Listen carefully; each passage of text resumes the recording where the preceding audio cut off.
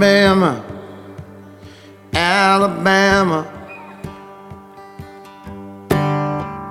heat lightning from the neck. And all I see is project housing. Well, this is Will Houck with KNBC and the Roots, Rednecks, and Radicals, and I'm on the phone with Patterson Hood. Thrilled to get to talk to you. All right. Well, many of us will know you from your work with Drive By Truckers. However, you produced the new Jerry Joseph album called The Beautiful Madness. What drew you to want to work with Jerry on this project? I've been a fan of Jerry's since 1994, and he made a record around the time I first moved to Athens, Georgia. That my dad played on. My dad's a studio musician, and he played bass on part of it. And it was an album. I think the album was called Love and Happiness, and it was some amazing songs. And when I listened to it, it was like one of the records I played the most that year. And every time I listened to it, I felt like the production on it was, the producer's an old friend of mine who's now passed away, but I felt like he's a great producer who's done some great stuff, but I felt like he didn't really get Jerry. I felt like he was just kind of doing the best he could with an artist that wasn't quite in his wheelhouse. And I fell in love with the record because the songs were so good, but the production on it always kind of drove me crazy because I felt like it kind of worked against the songs. And so kind of even as far back as that, which is years before I met Jerry, I was like, man, someday I want to produce him. I would love to produce him. I think I know there's an album in this guy that I can hear in my head that I would love a chance to bring out. And, and then some years later I met him and we became friends. And first time the Drive By Truckers ever came out west was opening for Jerry. The first two times we ever played in Montana or Oregon or anywhere out here was opening for Jerry in 2000 and again in 2002. And after I moved here in 2015, because he lives in Portland, and when I moved out here, he invited me to lunch, and we started having kind of these regular lunch dates pretty frequently. Whenever both of us were in town, we would go to lunch. And over the course of those lunch meetings, it kind of evolved into him asking me if I would produce him. And I was kind of like I thought you'd never ask, And I felt like it would be bad luck for me to ask him, because if I asked him, he would never let me do it the way I wanted to do it. So I kind of held out until just in hopes that someday he would ask me. So I thought that was probably the only way we'd ever get to make the record I heard in my head. And so that's kind of what happened. And it was a joy. And we made the record in Mississippi a couple of springs ago, and I used my band, the Drive By Truckers, as the backing band for it. My dear friend Jason Isbell played on a song, which he was magnificent as always on, and viola player here in Portland named Colleen King, who also plays with Brandy Carlisle, played on several sons, and it was cool. Yeah. Did the whole band play from Drive By Truckers? Did everybody play on that? Yeah, we had everybody together except Cooley wasn't able to be there when we recorded it. We basically recorded it live in the studio, and we had like 6 days to make it. And it was all funded out of pocket, by mostly by a friend of Jerry's, and kind of raising the money any way possible. So it was all, we had to like get in there and kind of get it done really, as fast as we could in order to get it in on budget. And but Cooley wasn't able to be there in person, but he put his parts on separately. He's on a couple of songs, and then the rest of the band was all live in that room, and it was really cool. And then Jason put his part on separately too. But right. What song is Jason? Kind of him. Yeah, what song he's is on Jason? A song called Dead Confederate. Oh, yeah, he's okay. on Dead Confederate. He's playing the slide guitar. Gotcha. And and people could take note that that's like, really the first recording collaboration between he and I, and he with our band and stuff since he left the band, which was a long time ago now. Right. And we've stayed really close friends, of course, and probably closer than ever at this point.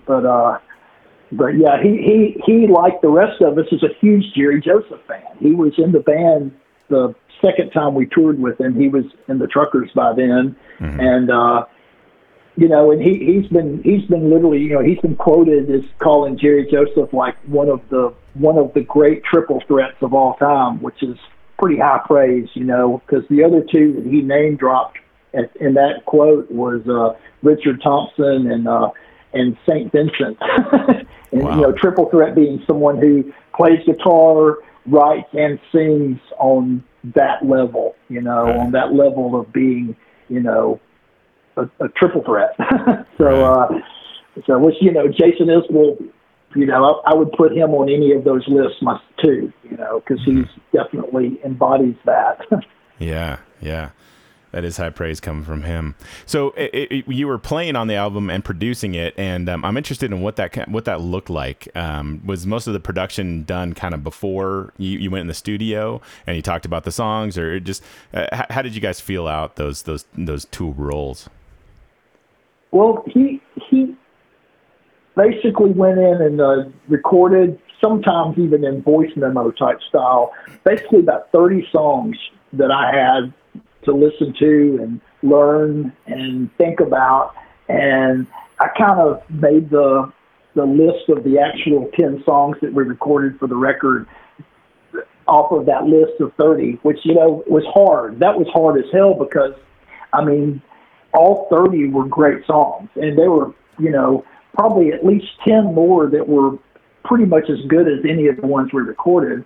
But I kind of picked 10 that kind of showed off the side of him that I was really wanting to highlight.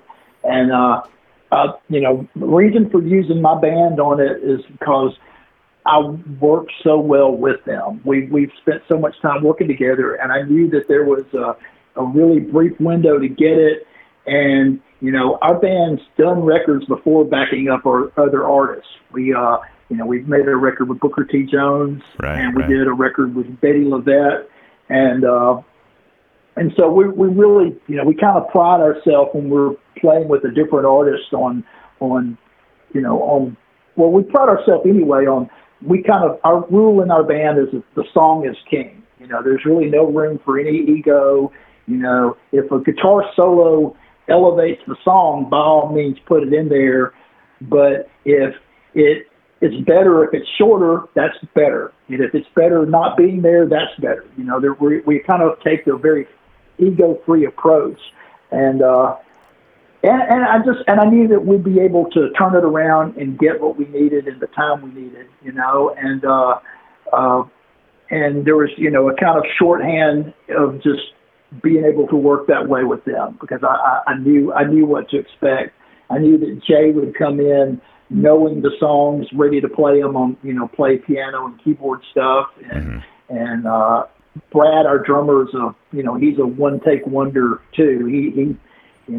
He's super fast in the studio, super solid in the studio, and so it just kind of worked out really good, And for that week, I was immersed in those songs, and we recorded it in a small town in Mississippi. Our bass player Matt Patton owns a studio in Water Valley, Mississippi.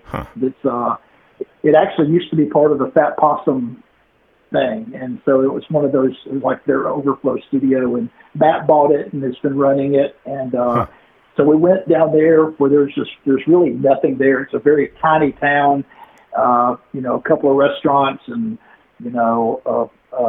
Christian bookstore, very, very tiny place, about 25 miles south of Oxford. And so we went and cut it there, and we rented an Airbnb and all stayed together, and we'd get up every morning and go in the studio and record until we dropped, and then sleep and then do it again the next day. And it was fun. It was really hard work, but really fun.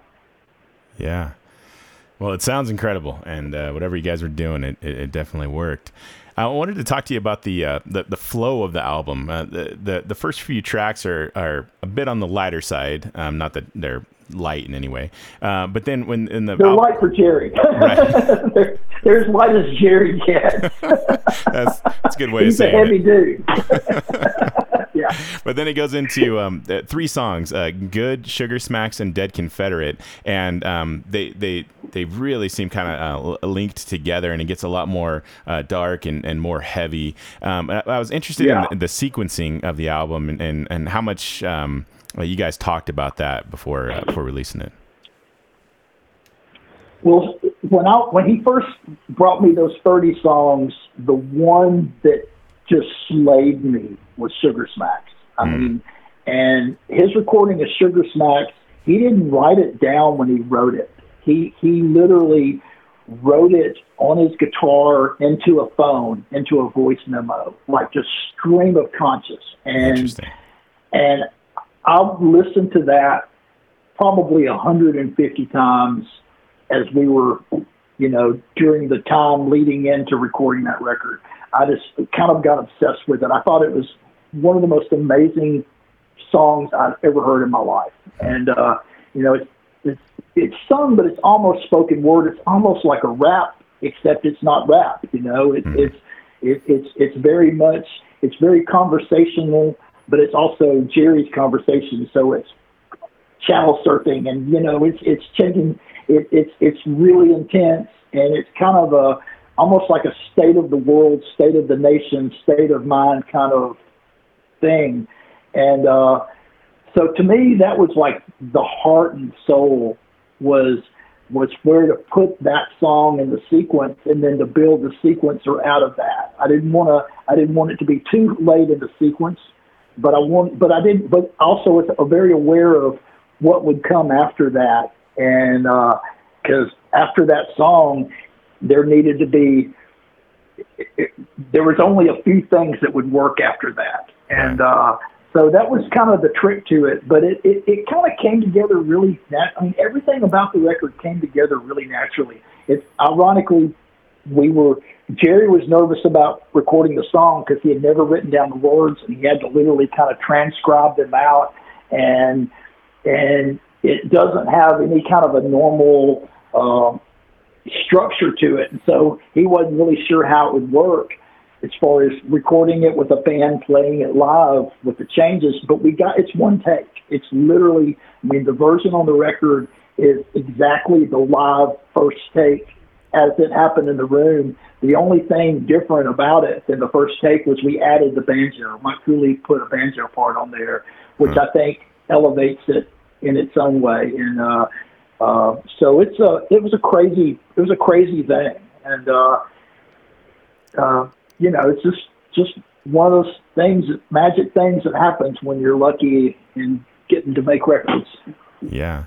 That song stands out to me quite a bit as well, and it feels very powerful. And the video that goes along with it's very powerful as well. It reminded me of 3 Great Alabama Icons in the sense that it's more prose than poetry. You mentioned it's almost rap, but it's not rapping. It's this stream of consciousness that's a good term for it. Kind of very beat kind of poetry.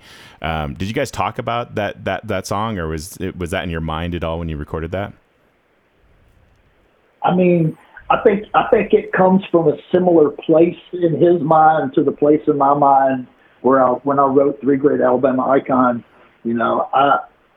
I think Sugar Smacks is a greater piece of work, but I say that as somebody that's very proud of 3 Great Alabama Icons, and God, that song was one of the things that kind of changed my life. So I'm not in any way selling it short when I say that, but I think Sugar Smacks is. I rank Sugar Smacks as one of my very favorite moments of playing music in my life was getting to play on that song and getting to witness that performance in the studio and see it through to fruition of coming out. And I think that the video that I think his name's Justin Benoli that he put together for that is truly does the song justice. You know, for people who don't know Jerry travels all over the world. I mean, he's played shows in war zones in Afghanistan and in refugee camps in Iraq and you know, very troubled parts of India and you know, he goes all over the world, plays places that people like me would never venture into, and so he had all this film that for years kind of documenting his travels of him literally, you know, playing guitar in refugee camps, teaching refugee teenage kids in Iraq how to play guitar and stuff like that. And because he has a nonprofit foundation called the Nomad Foundation that does that to try to give these kids that, you know, literally have very dark futures, try to give them some kind of hope and light and something to hang on to hopefully help them through it. And so all of that kind of became part of the video for this song. And, you know, a lot of that figured into the writing of the song too, because he wrote it. A lot of it was based on his travels and things he's seen firsthand. I wanted to talk a little bit about some of the bigger themes, the broader themes on the album. You know, the Truckers, you guys write quite a bit about race and politics and economics, as does Jerry. And it's a lot of stuff that people don't like talking about very often, try and brush over. But where we're at as a country, we're right in the heat of it all right now. What do you see the role of the artist as when it comes to talking about these sorts of issues in the state of the world today? I mean, I don't know if I can speak for other artists, you know, because that's a personal thing. Everybody has to do what their conscience, hopefully what their conscience tells them, or what you know, what their belief system tells them, and you know, it's writing about stuff like what Jerry writes about and what our band has done, and with especially our last two albums. You know, it's hard, it's controversial, and it's taking a stand, and some people aren't going to like it. You know, you're going to alienate some fans, you're going to permanently alienate some fans, and you kind of got to, if you're going to go there, you kind of have to be willing to accept the consequences. You know, But to me, you know, I'm obviously not driven by money, or else I probably would have quit the business before. You know, we struggled for years before we had any kind of success or made decent livings at this. You know, there were years of sleeping on floors and traveling around in vans, and even, you know, I was even homeless at one stretch. And fortunately, I didn't have to, you know, I wasn't sleeping on the streets because I had a close friend who basically let me sleep in her walk-in closet. But I you know, I was without a home for a while, and, you know, and we kept doing it because this is this thing we feel strongly about and what we do. And so, you know, when the things in our country kind of took some of the turns they took, or maybe they weren't turns as much as just us becoming more aware of some things that have been happening all along, you know, we felt compelled to speak about it because that's what we do. And that's what we do with our art, you know, and that's part of what drew me to Jerry in the first place, is he's always been one of those artists. And, you know, when American Band came out, you know, if you looked at Facebook, you'd say, oh, you know, congratulations, guys, you just lost half of your following. But, and we may have, but we also gained some too, some other, and you know, it all worked out okay. And I'm thankful it did because I've got a family to support doing this. But at the same time, I mean, our wives were all in as far as backing us up when we were taking the stand. It's like, if, do what you got to do. That's what's important. And so, here we are. And, I don't know if a song can change the world like the old cliche says, but if nothing else, if nothing else, I feel like I've been heard by anyone that's bothered to listen. I've spoken my mind. When my kids look back on all this, they can say, hey, Dad stood for something. He didn't just do this, for the easy buck or whatever. I stood for something. He stood for something he believed in, and that's more important to me than having a hit record with love songs or whatever. So. Well, we appreciate it as fans. We appreciate the perspective, and I know it's got to feel risky as an artist doing that, but it's a necessary thing for sure. Yeah. Well, thank you. Yeah, and it's I want it. At the same time, I want our show to be fun. There may be some heavy stuff that gets sung about or talked about over the course of our show or on our albums, but it's still a fun show. We have a good time. We have a great time on stage, and we put on I think we put on a really kick-ass show, and the band has never been better than it is right now. And I look forward to a day when we can start doing it again.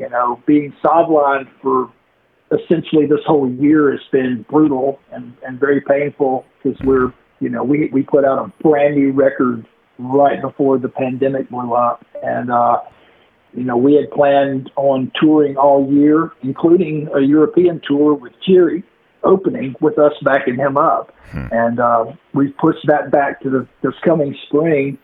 And I'm just hoping, right now they won't even let Americans in most countries because our numbers are so bad. And, right. And so I'm hoping that by the spring, things will have gotten better enough to where we can go out and earn our living doing what we do without, I don't ever want to feel like we're endangering our fans by, I don't want anyone being endangered by coming to a rock show. And so it's a tough spot to be in, for anyone that tries to make their living doing this crazy stuff we do. But I'm trying to be hopeful for a better 2021. Right. All right, man. Well, those are the main questions I had for you in regards to the album. Did you have any closing thoughts you wanted to say about the album or the recording of it? It's out. It's called The Beautiful Madness, Jerry Joseph. I know you can order it online, and I know it's in about another week. It's going to be available at record stores. Also, there was vinyl got held up a little bit by everything happening right now. Kind of pushed the vinyl, made it be a little bit late, but it's coming out on vinyl any day now, and I couldn't be prouder of it. And I think it's Cosmos Sex School is the name of the website of his record label that's putting it out. Mm-hmm. And so look for it because it's got him, it's got the Truckers, it's got Jason Isbell. I think it's a magnificent record. And and hopefully we'll all see y'all out there somewhere on the road, once this pandemic winds down. Right. Okay, man. Well, I appreciate you chatting with me. That was a lot of great insight on the record. Well, thank you. Thanks so much, and have a great day. I ain't regretting it. Now they're trying to tear me down. Hey now, baby, I'm a dead Confederate. Rebel pride, a heart of stone. And I ain't worried, and I ain't sweating. Wish they'd just leave me alone.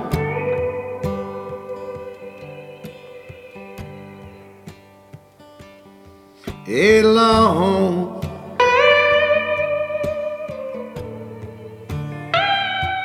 Leave me